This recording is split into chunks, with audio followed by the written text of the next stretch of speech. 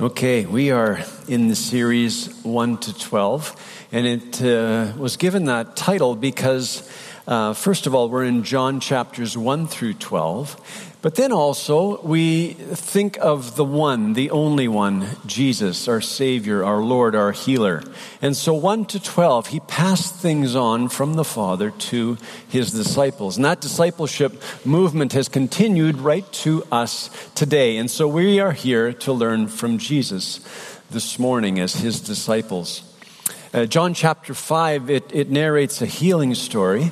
And so before we get into the text, we want to hear a story from one of our members. Heather Spinelli is a part of the worship team. You just heard her sing, and she has a wonderful story of what God has done in her life. Go ahead there.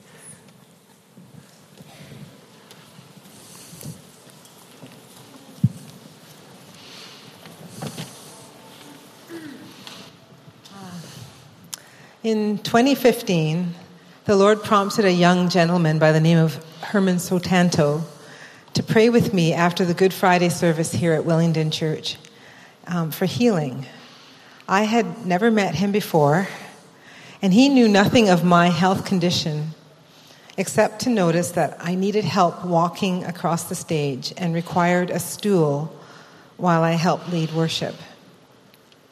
These were some of the effects of relapsing remitting multiple sclerosis, a condition I had been diagnosed with since 1991.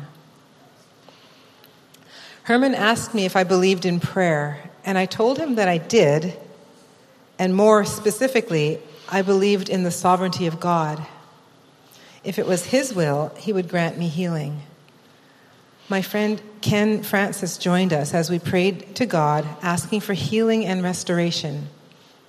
Afterwards, Herman asked me how I felt, and I told him truthfully that I felt no different. But I thanked him for praying, and then I cried all the way home in my car. Because you see, I had prayed for healing many, many times before. And I had resigned myself to the possibility that it was not God's intention to heal me of this condition. That is, until Herman got my hopes raised again. It hurt to have them come crashing down. One of my biggest fears has always been disability. My walk through this health condition has been an enormous refining process. And as I dove into the Word, I sensed Jesus was asking me, what would you do if I chose not to heal you? Would you still believe in me? Would you still trust me? It felt like he was asking me to fall backwards into his arms and to trust that he would catch me, to trust his goodness, his steadfastness, his purpose. There was a considerable amount of wrestling with God. But in the end, my response was, Lord, where would I go? You are my Savior and Lord. You have seen me through so much. So I surrendered my hopes and my fears once again to him. The very next day, I woke up, bounded down the stairs, only to realize that I had bounded down the stairs. All my symptoms were gone. Like every last one of them. My balance returned, my strength and stamina returned, and I've been going strong, symptom-free for these past 3.5 years. Yeah. Amen. Amen.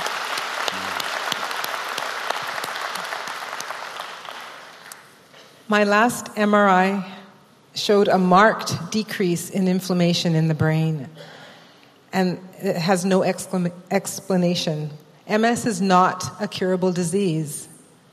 So I know that God has bestowed his unmerited favor upon me, not only in my salvation, but by restoring my health and ability once again.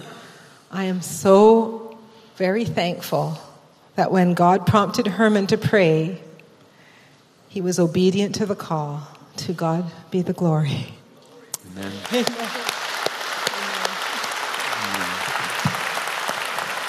Amen. Thank you, Heather.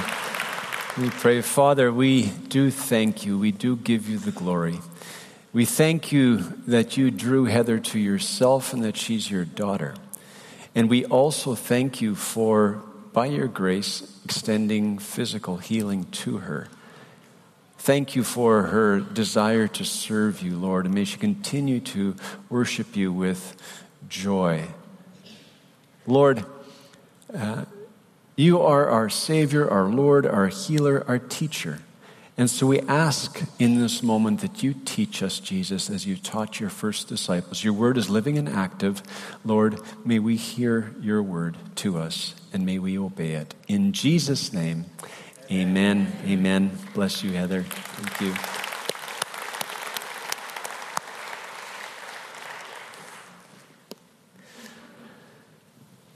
We are in John chapter 5. What have we learned over the last number of weeks? First of all, in chapter 1, we learn that Jesus invites us to come and see, to be with him. That Jesus, he has words of life for us, words of healing. He speaks personally to people. He speaks to Simon Peter, to Nathanael, to Nicodemus, to the Samaritan woman. And so Jesus has personal words for us. At the wedding in Cana, we see that we really do not need religion at all. We need new life.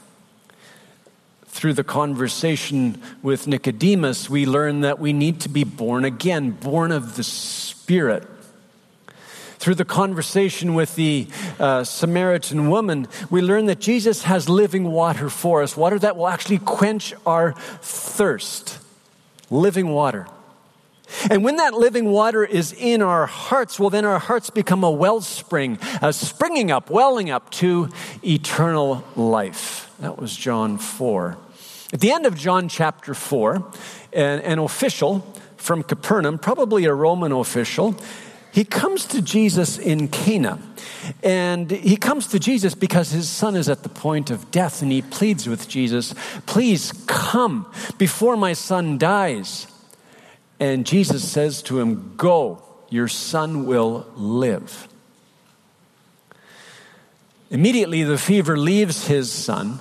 From 25 kilometers away, Jesus has spoken words of life, words of healing, and instantly the son has been healed. Wow. And right after that, we read these words in chapter 5. After this, after the healing of that son, there was a feast of the Jews, and Jesus went up to Jerusalem. Now there is in Jerusalem by the sheep gate a pool, in Aramaic called Bethesda, which has 5 roofed colonnades. In these lay a multitude of invalids, blind, lame, and paralyzed. Jesus returns to Jerusalem from Galilee. He goes to attend a feast of the Jews. We're not sure which feast it was, but he walks into the northern section of Jerusalem, and there he encounters a multitude of people living with disabilities. The text describes them as the lame, the blind, and the paralyzed. They're lying under 5 roofed colonnades, 5 roofed pathways that surrounded the pools, that divided the pools. So they're resting under these roofs, and the complex itself is called Bethesda. It means house of mercy or house of flowing water, because the pools were actually fed by an underground spring. Bethesda most likely also housed a shrine to a Roman and Greek god named Asclepius, the god of healing. And there was this popular belief around the pool of Bethesda that when an angel stirred the waters, then there would be healing in the water. And so the first person to enter the water would be healed. That was the popular religion. Not something taught by the Jews, but it was popular religion. Our text also says that the pool was near the sheep gate. The sheep gate was a small opening in the temple complex, and sheep would be ushered through the gate on their way to sacrifice. And some believe that the sheep were actually washed in the pools of Bethesda. So that would mean that those waters would be unclean. Not only were the waters unclean, but those lying around the pools were unclean. No ritually pure person would go near that place, but Jesus goes there. We find Jesus among the people that are longing for some kind of cure. what happens? John chapter 5, verse 5. One man was there who had been an invalid for 38 years. When Jesus saw him lying there and knew that he had already been there for a long time, he said to him, "Do you want to be healed?" The sick man answered him, "Sir, I have no one to put me into the pool when the water is stirred up, and while I'm going, another steps down before me." Jesus said to him, "Get up, take up your bed and walk." And at once the man was healed, and he took up his bed and walked.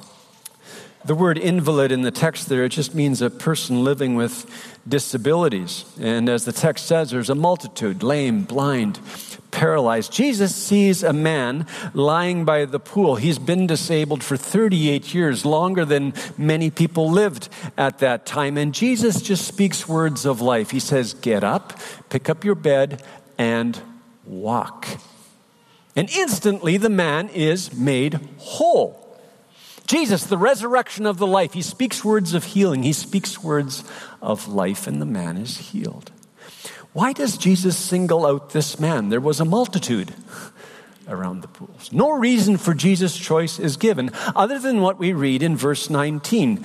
In verse 19, Jesus says this. So Jesus said to them, "Truly, truly, I say to you, the Son can do nothing of his own accord, but only what he sees the Father doing.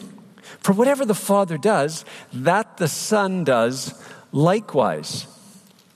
So what's Jesus saying there? He's saying, hey, the initiative has come from the Father. I'm equal to the Father, but I'm subordinate to the Father. The Father wanted to restore a man beside the pool, and so seeing what the Father was doing, I joined him, I obeyed, and I spoke words of healing. Healing happens when the Father wants it to happen. Healing happens when the Father wants it to happen. So, why did the Lord heal Heather? You just heard her story.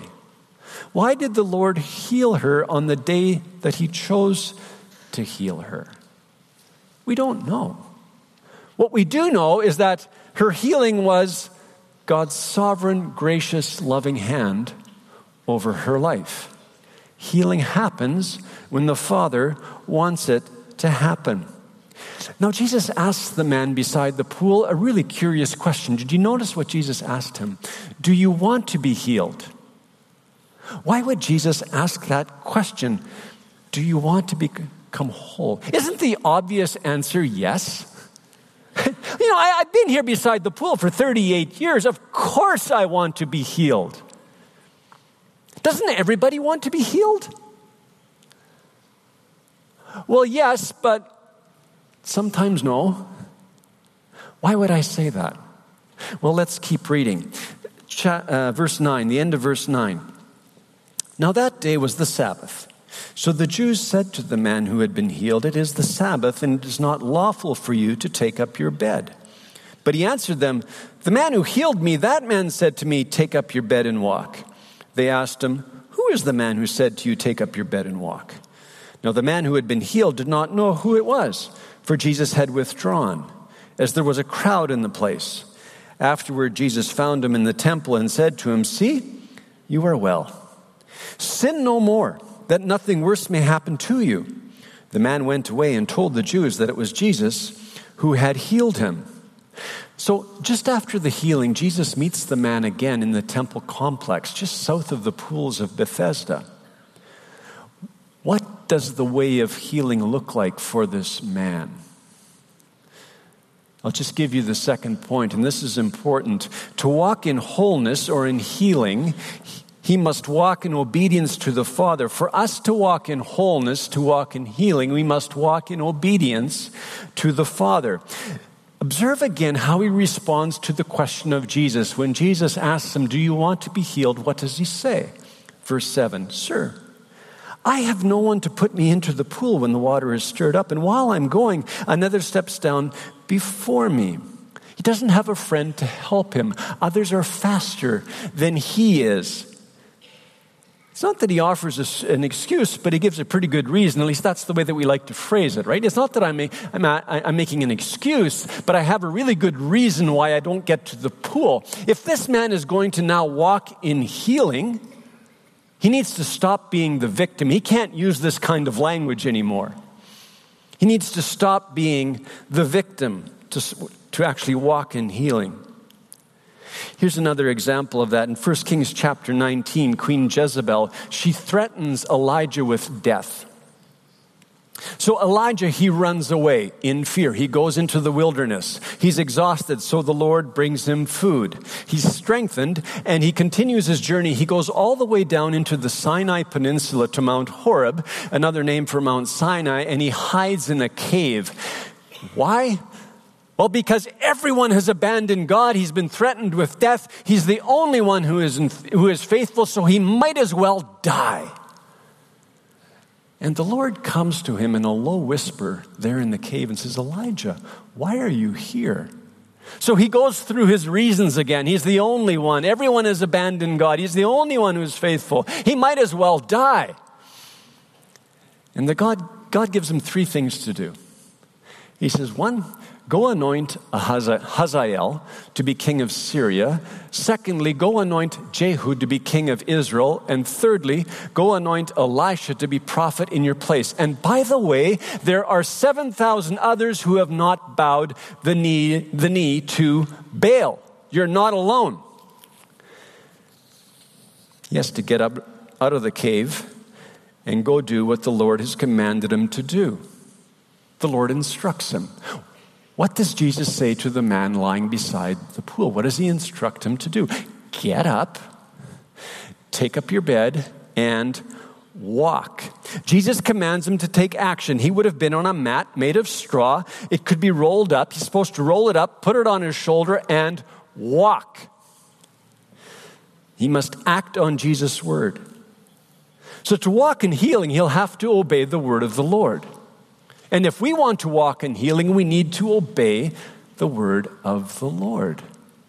Not just on the day that we're healed, but as we walk through life. Naaman, he's a very successful commander of the Syrian army. Very successful, but one day he falls ill. He becomes a leper. He has working in his house a Jewish girl enslaved by the Syrians. She's the housekeeper, and she knows about Elisha. And so she says to Naaman, hey, there's a prophet in Israel that may help you. So Naaman, the Syrian commander, he gathers his chariots and horses, other men that go with him, and his entourage. They go all the way down to Elisha's house, and there they are in front of Elisha's house on the doorstep, and Elisha doesn't even come out of the house. He just sends his messenger to Naaman with the word of the Lord. And the word for Naaman is, go and wash in the Jordan 7 times, and your flesh will be restored, and you shall be clean. Naaman is enraged. What is Elisha thinking? I expected to come here, the prophet would come out, he'd speak the word to me, and I'd be healed right here. Aren't the waters of Damascus much better than the waters of Israel? He's so angry. He turns and prepares to leave, and his servants come alongside him. It appears that there's a lot more that needs to be healed in Naaman's life than leprosy. Some of the pride needs to be healed. So his servants come to him and said, Naaman, wait, it's actually a good word. Why don't you try it? So Naaman goes to the river Jordan, and he dips down 7 times, and this is what we read in Scripture. And his flesh was restored like the flesh of a little child. It comes out smelling like baby powder. The proud commander had to obey the word of the Lord. And so do we. In John chapter 5, the religious authorities, they come to the man that had been healed, and they ask him, so who authorized you to carry your mat on the Sabbath? And when they come to him with that challenge, he doesn't respond, hey, I was healed. Could this be the Messiah? He just says, well, the one who healed me, he told me to carry my mat. He quickly shifts the blame from himself to the one who healed him. And as we read through the text, we realize that this man that was lying beside the pool for 38 years was actually not a man of outstanding character. When Jesus asks him a question, he offers an excuse. When the religious authorities come to him with a challenge, he shifts the blame over to the one who healed him. If he wants to walk in healing, he will have to stop the blame shifting. The blame shifting. This, of course, goes all the way back to Adam. Remember Adam? The Lord comes to him. Well, it's the wife you gave me, Lord. Problem's over there. A few weeks ago, I told you the story of a man who had been suffering from abstinence syndrome in Brazil, and the prayer team came around him and prayed for him, and he was instantly healed. Instantly. And never drank again. Now, the curious thing about his life, the sad thing about his life, is that he never really stood up. When he went through personal struggles, when he went through relational struggles, when he went through financial struggles, it was always the fault of someone else. He was always the victim. He always shifted the blame. He never stood up. Jesus says to the man who was disabled, see, you're actually well. You're well. His healing was complete, and so he must now own that new reality.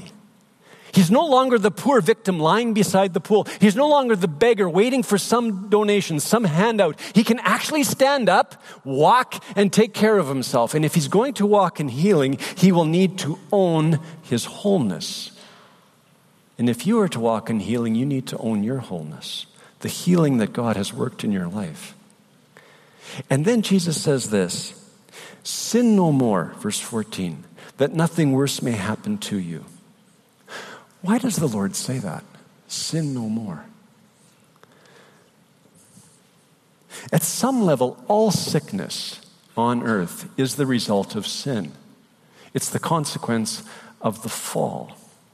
All of life has been impacted by sin. Now, not all illness is caused by specific sin. Why do I say that? John chapter 9. Jesus and his disciples, they encounter a man born blind. John chapter 9, verse 2. And his disciples ask him, Rabbi, who sinned, this man or his parents, that he was born blind? And Jesus answered, it was not that this man sinned or his parents, but that the works of God might be displayed in him. Now, this is a really important point. Listen. When we make a direct link between physical illness and sin, then we'll come to believe that our healing depends on our repentance. If we just repent enough, then we'll be healed. If we're able to remember all of our sins and repent of all of them, then we'll be healed. Because our illness is directly tied to our sin.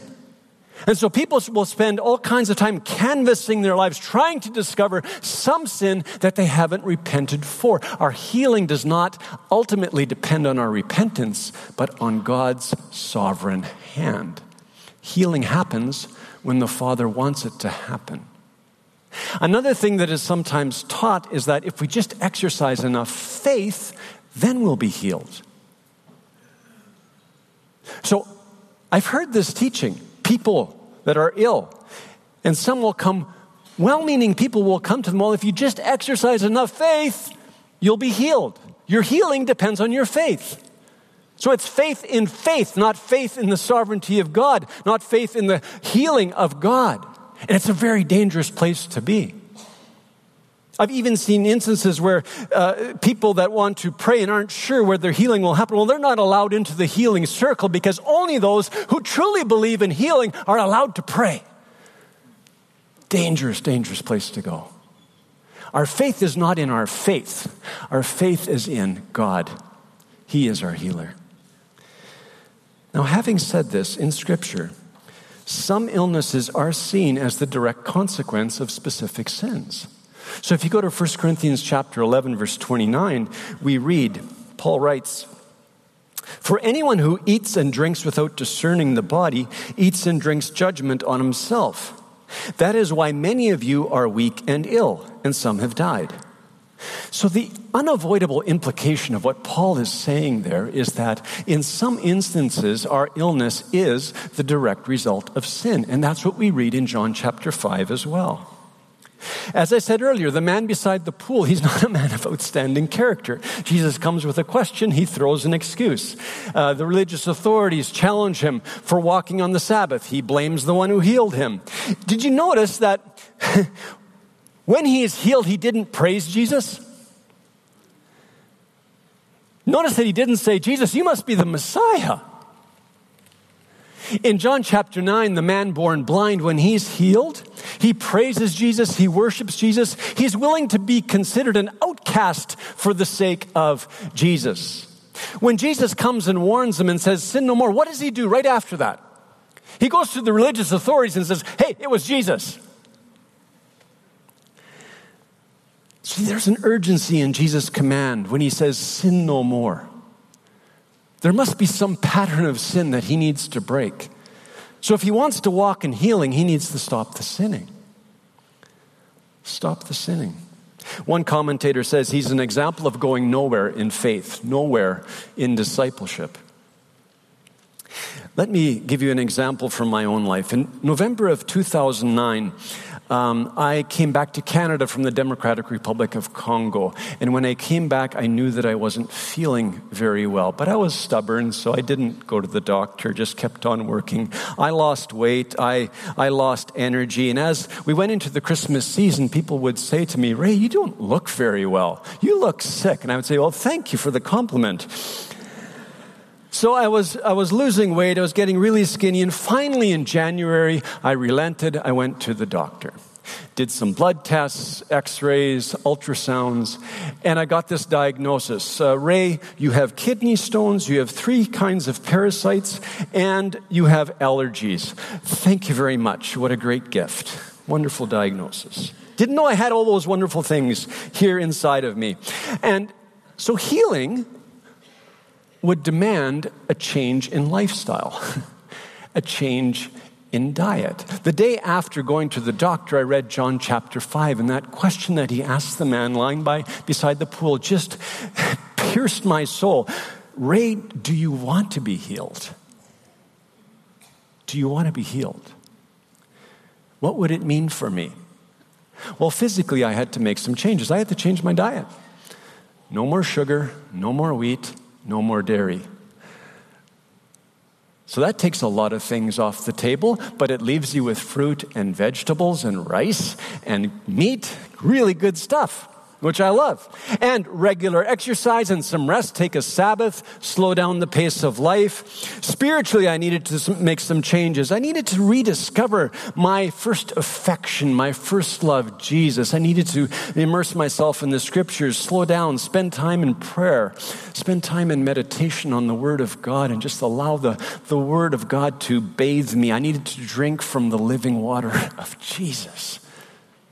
Rediscover the joy. Relationally, I had to make some changes. I needed to disconnect from my smartphone and see the people around me. So one of the clear words of the Lord for me was, you are Judy's only husband. Wow, what a revelation. But sometimes we need to hear that. Like, you are actually Judy's only husband. You are your daughter's only father. You know, when we're working really hard, we're really busy life, we just kind of throw up this prayer to God. God, in your mercy, please care for my children, because I've got far too much work to do. You are your daughter's only father, and don't miss your aging parents. So I had to make some changes. I had to create some boundaries. I was doing something called Global Program, and people would jokingly say to me at work, Ray, you carry the world on your shoulders. Jokingly, right? But at some level, it was becoming true for me. I was starting to carry things in a way that I shouldn't. I was overburdened. I was beginning to think that some things actually depended on my work, that I needed to hold it together. And if you would have asked me, before I actually woke up, before the Holy Spirit started to really speak to me about my sin, I would have just said, well, it's because those people out there are putting all of this work on my desk. I'm actually a victim.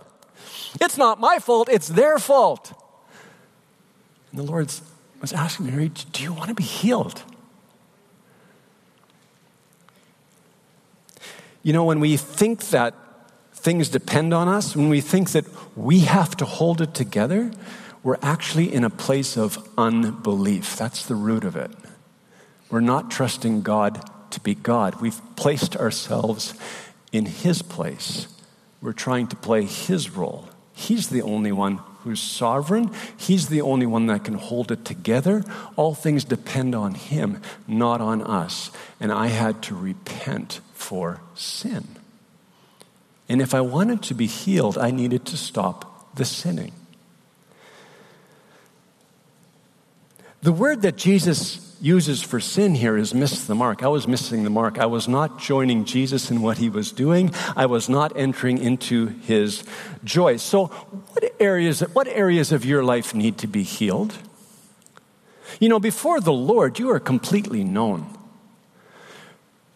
Your thoughts, your motivations, your patterns, your schedule, the way that you relate to people, your eating habits. The Lord knows it all.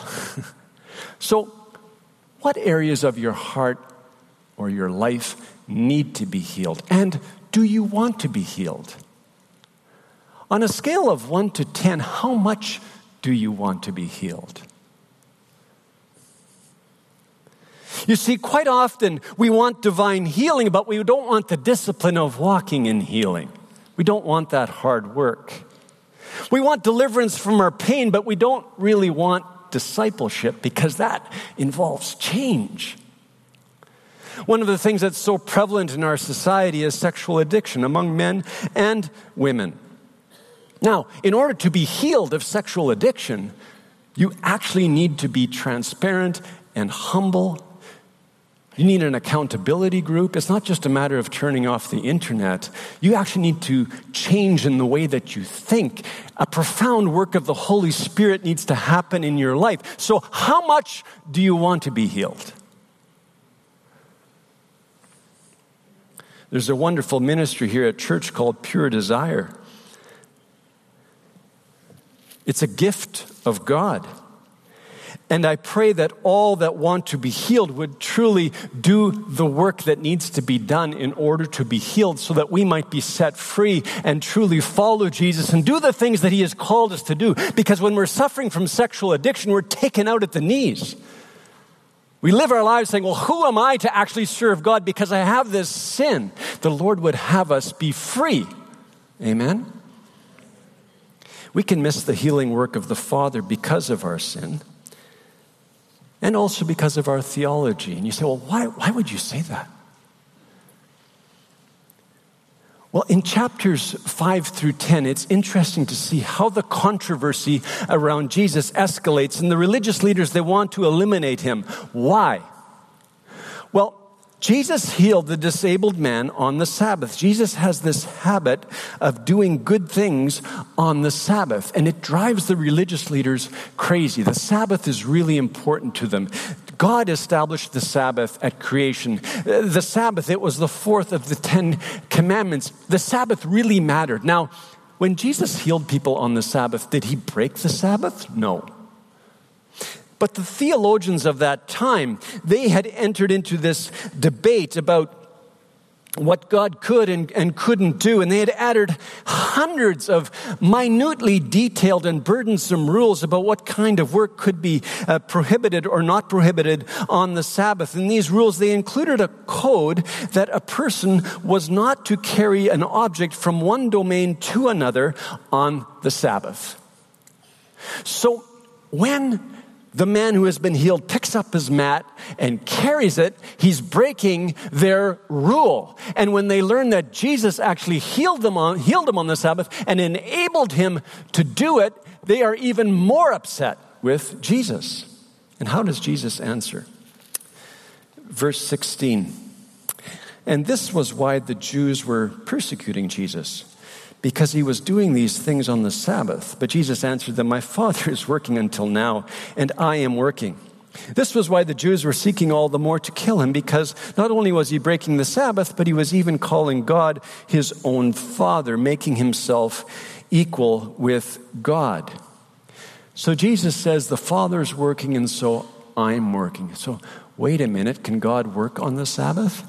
This was actually a matter of debate among the theologians. You see, if God actually rested from his work on the Sabbath, then the universe would cease to exist. Someone had to be holding it all together, sustaining it. So the Jewish rabbis, they agreed that God continually upholds the universe, yet without breaking the Sabbath. How can he do that? Well, he fills the universe. The whole universe is his domain. And so, God cannot be accused of carrying something from one domain to another. And not only that, he will never lift something above his own stature. Absolutely insane. But that was the theological debate that raged. This is an example of putting God into our box. We build something and then God has to fit within it somehow. And we'll actually have a conversation about how we fit God in. And Jesus just bypasses it. In verse 19, he says, "So Jesus said to them, 'Truly, truly, I say to you, the Son can do nothing of his own accord, but only what he sees the Father doing. For whatever the Father does, that the Son does likewise.'" So Jesus says, hey, the Father, the one you permit to work, he wanted to work healing here on the Sabbath. I saw what the Father was doing and I just joined him. That's why I prayed or spoke healing over him. If it's good for the Father to do it, it's good for me to do it. In chapters 5 through 10, the debate goes crazy. And there's some really good news in these chapters. Jesus says to the religious leaders, hey, God is speaking to you. Father, Son, and Holy Spirit. So that's good news. He's speaking. God is speaking to you through the scriptures, especially through Moses. John the Baptist has come with a witness, and so he has spoken under the anointing of the Holy Spirit. And not only that, there are the signs that I do. And so God is speaking. The question is, will you see and will you listen? Now, the bad news is that they don't want to see and they don't want to listen because Jesus just doesn't fit into their theological framework. And their heart condition, they're proud. They want the glory. And so they don't see and they don't listen.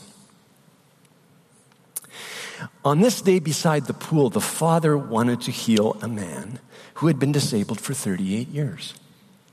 That was the heart of the Father. And Jesus, out of love for the Father and out of love for that man, spoke healing to him. All that Jesus did, he did under the leadership and guidance of the Father. He's our example. We are to submit to Jesus as Jesus submitted to the Father. Jesus says in John 15, verse 5, apart from me, you can do nothing. Apart from me, you can do nothing. But he also says in John 14, verse 14, if you ask anything in my name, anything according to my character, according to my will, I will do it. So how do we apply this to our lives? Well, we walk in healing by submitting to Jesus the way that he submitted to the Father. He's our example. Secondly, we walk in healing by staying in step with the healing work of the Holy Spirit, by staying in step. And sometimes staying in step will be doing the things that we've listed under point 2. We have to stop being the victim. We need to stop the blame shifting. We need to obey the word of the Lord. We need to own our wholeness. And if we are sinning, stop. So stay in step with the healing work of the Spirit and then seize the opportunities to exercise our faith.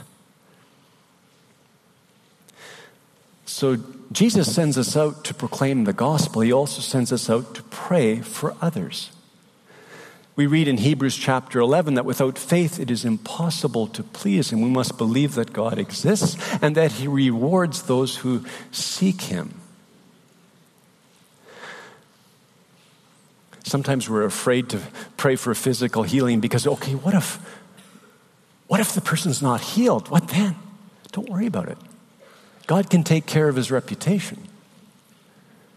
You know, when we share our faith, when we explain the gospel to somebody, to another person, people don't receive the gospel every time that we proclaim it. And in the same way, people aren't healed every time that we pray. But if we don't pray with faith, then for sure we will never see anyone healed. People may be healed, but we won't be able to join God in what he's doing. Let me tell you a story I'll close with this. Last year, Saturday night, a woman came forward for prayer. She'd been diagnosed with cancer. And so a member of our prayer team just sensed from the Holy Spirit that she was to pray for her boldly, that those cancerous tumors would disappear. The following week, she went to the doctor, underwent exams again. No cancerous tumors, gone. Now, if you never pray boldly in Jesus' name, you'll never have the joy of being a part of that kind of story. Healing happens when the Father wants it to happen. That's one side of the truth. The other side is that God invites us to join him in what he's doing. He invites us to proclaim the gospel. He invites us to pray for the healing of others. So as you go through the week, you may meet people in the grocery store or in your office or on the street, and the Lord will prompt you to pray. So as you go through the week, ask the question, Father, what are you doing in my life, in the lives of those around me this week? How would you have me pray? And I pray that you will have the joy of praying with faith in our good Father, in the powerful name of Jesus, and you will pray healing over those you encounter and allow God to do his work. Amen? I'm a little deaf. I need healing. Did I hear amen? Amen. Amen. Thank you.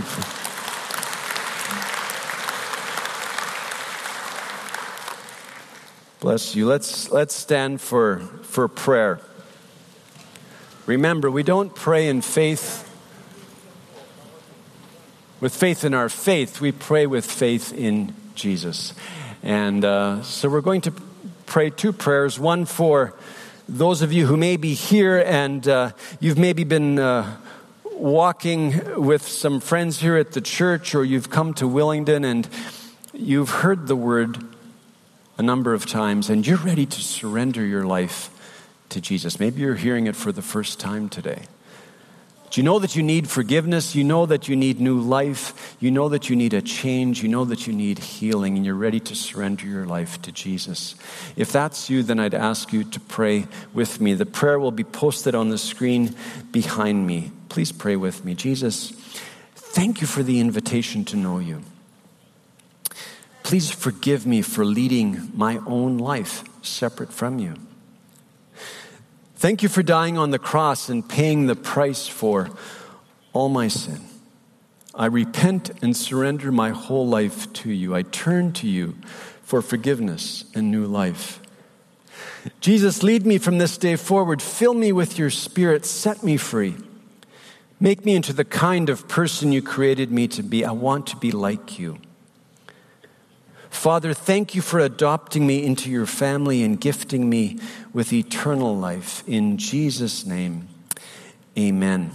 Amen. And if you prayed that today, then I'd ask you to go to the I Said Yes banner in the lobby. We'd love to encourage you on your journey with Jesus. And now a prayer for all of us. Lord, we're your disciples. We're your sons and daughters. We thank you, Father, for your goodness, your steadfast love, your faithfulness, even when we're not. And Lord, you have worked healing in our lives, and you invite us to walk in healing. So may we walk in obedience to you, Father. God, may we not put ourselves in the place of a victim or shift the blame when we have sinned. God, may we obey your word. May we stop the sinning if that's what we need to do. May we own the healing that you have worked in our lives. And Father, if in some way our thoughts about you block us, hinder us, keep us from embracing all that you have for us, Lord, then I pray that by your Holy Spirit you would open our minds and hearts and that we would understand and that we would obey you, that we would exercise our faith in you, that we would seize the opportunities that will be before us today and in the coming week. Lord, may we stay in step with the healing work of your Holy Spirit and walk in submission to you for your glory, I pray. In Jesus' name, amen. Amen. God bless you. Have a great weekend.